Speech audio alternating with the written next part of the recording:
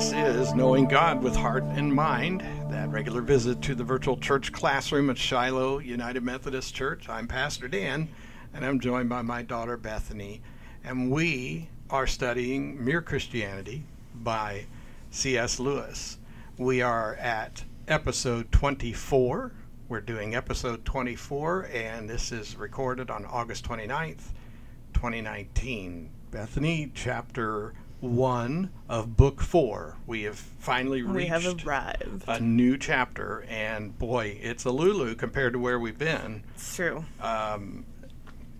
It's real heady stuff. Yeah, I mean, one of the most challenging concepts for Christians that gets a lot of argument from non-Christians, and then Christians are many times unprepared to respond. So I hope this is really edifying for our audience. And the first question that is asked here is: some advise a plain, practical religion, simple do's and don'ts, while others recommend a personal, vague religion that is feeling God in nature and such. And against their advice, Lewis advocates theology, because he doesn't believe the ordinary person is a fool or a child.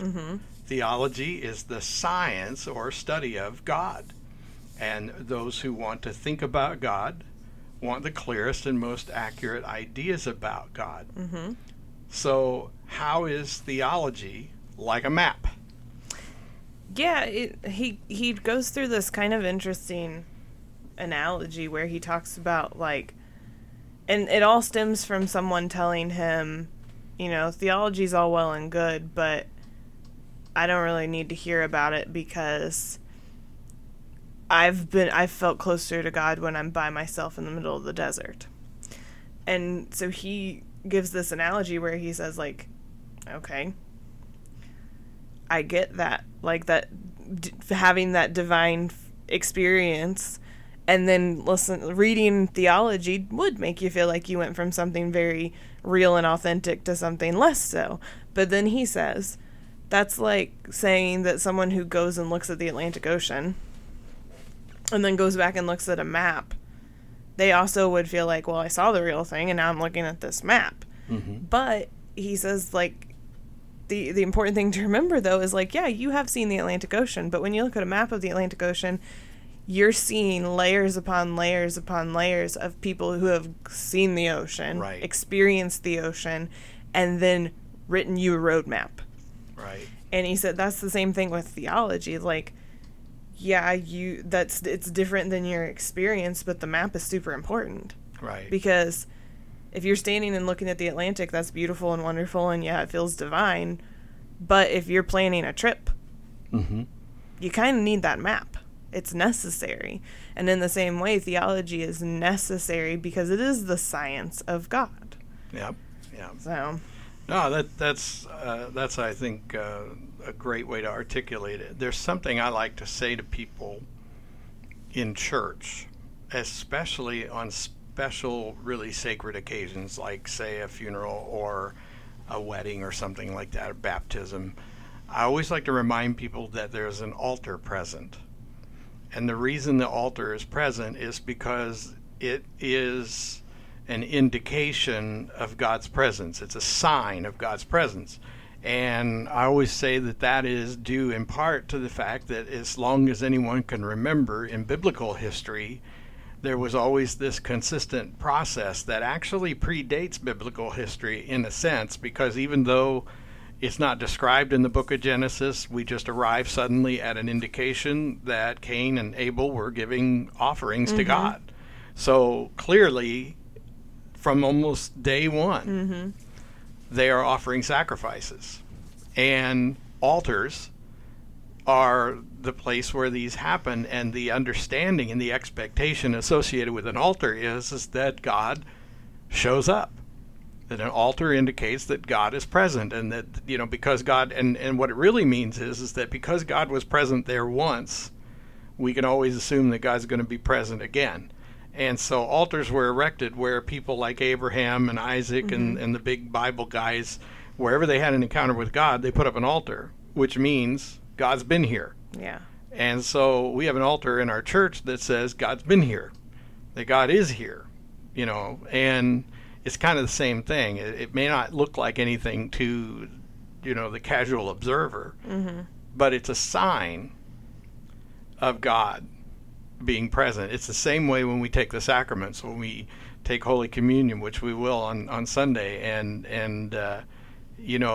there are a variety of doctrines around communion, but the one thing I think people who receive communion can all agree on is at some point it's a reminder of God's presence.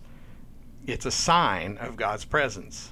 It can be a lot more for some people and somewhat less for others, but it always comes back to it being something we do because it tells us that we're connected with our Creator and our Savior. So, yeah, good stuff. So theology is practical, and without it, there is an absence of any. Theology is practical, and it's not the absence of any ideas about God, but the presence of wrong ones without it.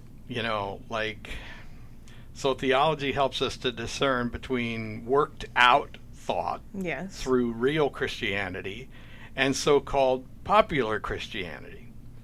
So what was the popular view of Christ and Christianity in England when Mere Christianity was written? Oh, it's still this way. That he was a great moral teacher. And that if we would just do what Jesus said, we could establish a really great social order, and the world would just be a really nice, lovely place. And the end. Which is all true. Yes. Those are true things. Yes. But then it stops. And that's the point that Lewis makes, too, is like, great, keep going. Yeah. But boy, it's still that way, because I've had plenty of friends or acquaintances even say, well, yeah, I think Jesus was cool. Like, he stood for really cool things. But that's the end. Like, they don't go beyond, like, yeah, but he's also, like, worlds beyond that. Yeah, because Gandhi was a great moral teacher. Yeah, I mean, basically. That doesn't make him Jesus. That's what the whole gospel of the gospel of the kingdom discussion that's pretty hot nowadays, and it's a good thing that it's hot because it should be. But the whole idea of the gospel of the kingdom, in other words, when we proclaim the good news that there is a king and that he is reigning over all things, and all we have to do in order that he would reign over us is submit ourselves to his authority. Now that's a totally different message than the good news that sins are forgiven and we should all be nice to each other and everything, because that's not the same thing. So, right. It's good answer. So there's always a pop Christianity. I mean, I've always recognized that. Nothing turns me off quicker than a visit to the Christian bookstore. Buried within its confines are some really rich theological truths, doctrinal truths, some really rich and powerful evangelical material like, Kendrick Brothers movies. But they're surrounded, all this good stuff is surrounded by so much pop Christianity garbage. And, it's all about marketing Christianity and marketing products. And I used to joke years ago about this, and people got tired of hearing the joke, so I quit using it. But I always said that the marketing people out there just assume that Christians are chumps, and if they came up with a commemorative set of beer glasses with Jesus' picture on them, Christians would buy them. And that's true, I think. It really is. All right, so real Christianity differs from popular religion. It contains difficult statements like Christ is the Son of God, and those who give their confidence to him can also become sons of God. So our becoming sons of God brings us to the center of theology. Christ is the Son of God, begotten, not created. Yes. Distinguish between begetting and making. Okay, so Lewis says that begetting or begotten is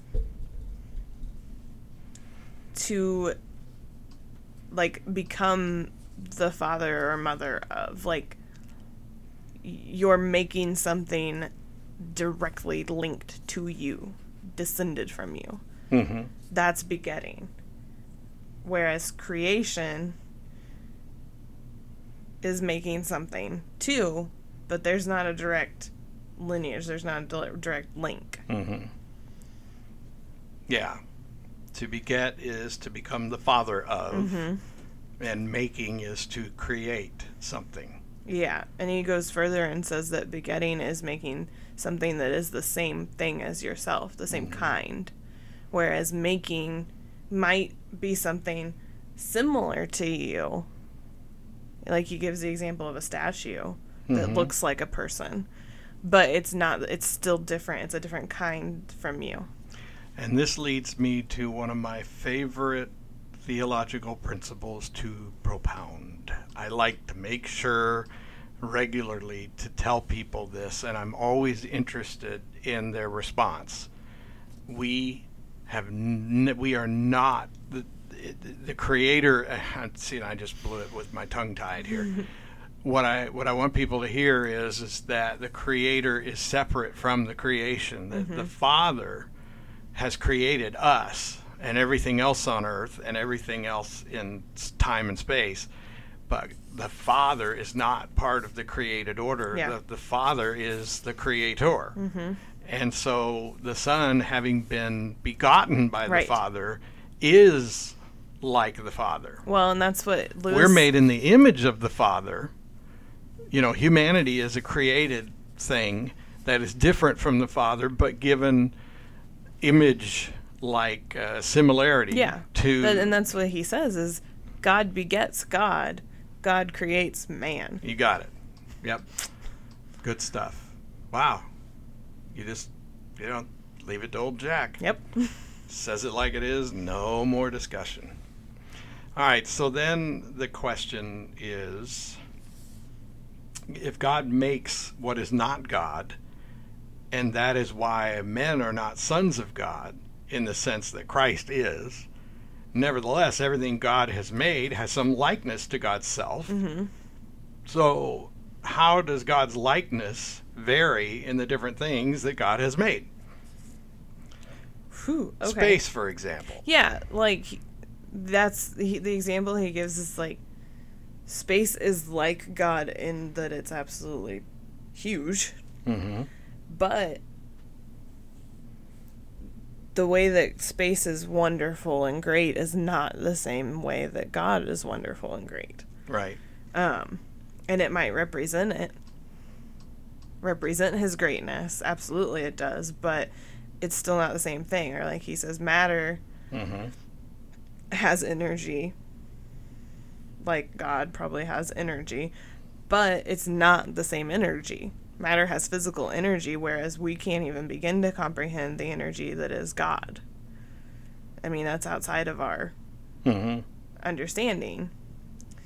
And then he goes on, like, you know, trees, plants, things we eat are alive like God, but also totally different because it's not the same life. It's life he created. And then he talks about us. We are like the animals and the plants and stuff. We're alive, but we're still created beings. We're just the created life at what appears to be the highest level. Right. And what we don't have that separates us from Christ because he was begotten is that spiritual life. And that isn't to say we don't have spiritual life, because Lewis goes on and talks about that, and that's probably a question, so I won't talk about that yet. But we have the life he's given us, but we don't have we're created, we're not begotten. That's I'm just going to come back to that. I mean, we already said it basically in a succinct way when we were answering the other question, but it's basically what we were saying is that we are part of the created order. Mm-hmm. We're made in the image of our Creator. Everything God created has marks of the Creator. Yeah. But nothing is equal to the Creator except that which is begotten by the Creator, and that's Christ Jesus. Right. Well, that's just like you can, and I think I've heard people say this in different places, like, even if you don't see the signature of an artist, if you see a painting that has certain features, you can go, oh, that's a Van Gogh. But that's not Van Gogh. Right. It's something he created, and you can tell. Yeah. Or, oh, that's a Monet because it's got that beautiful... I love Monet. That's what I should have said. It's, because when you see Monet, you can tell. Picasso, for example. Well, yeah. But when you see a Monet, you can tell it's a Monet because it's got that... It's usually got flowers. Right. And it's got a certain look. But it's not... It's not the artist, it's the art they created, and you can tell, but that doesn't make it them. I'm a big fan of Edward Hopper paintings. I know. Like Nighthawks. Cool. So, yeah. So the last question then is, natural man does not possess spiritual life. Mm-hmm. So how are bios and zoe different? So he says that bios is the biological life, like what you would think it would be, that everything runs down, decays, and like things in nature form, like we need air, we need water, we need food. That's all bios. Whereas spiritual life is in and from God, and it's eternal. And that's the zoe, I guess is how you say that. That is how I choose to pronounce it. So what he says is that like bios is similar to zoe, only it's like a shadowy resemblance. So it's like you and your shadow. But he says it's the kind of resemblance that you would say between like a statue and a person. Right. Because it's not alive in the same way.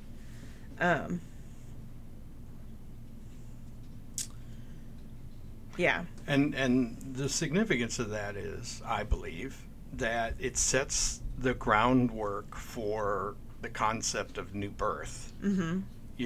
That what he's saying basically is that bios runs down, it's subject to entropy, mm-hmm. It's going to decay, But that zoe is eternal. That part of us is eternal. And Scripture says plainly, Jesus says that happens with new birth. When you're born again, the zoe becomes a sort of preeminent existence that transcends the physicality of the bios. So, yeah.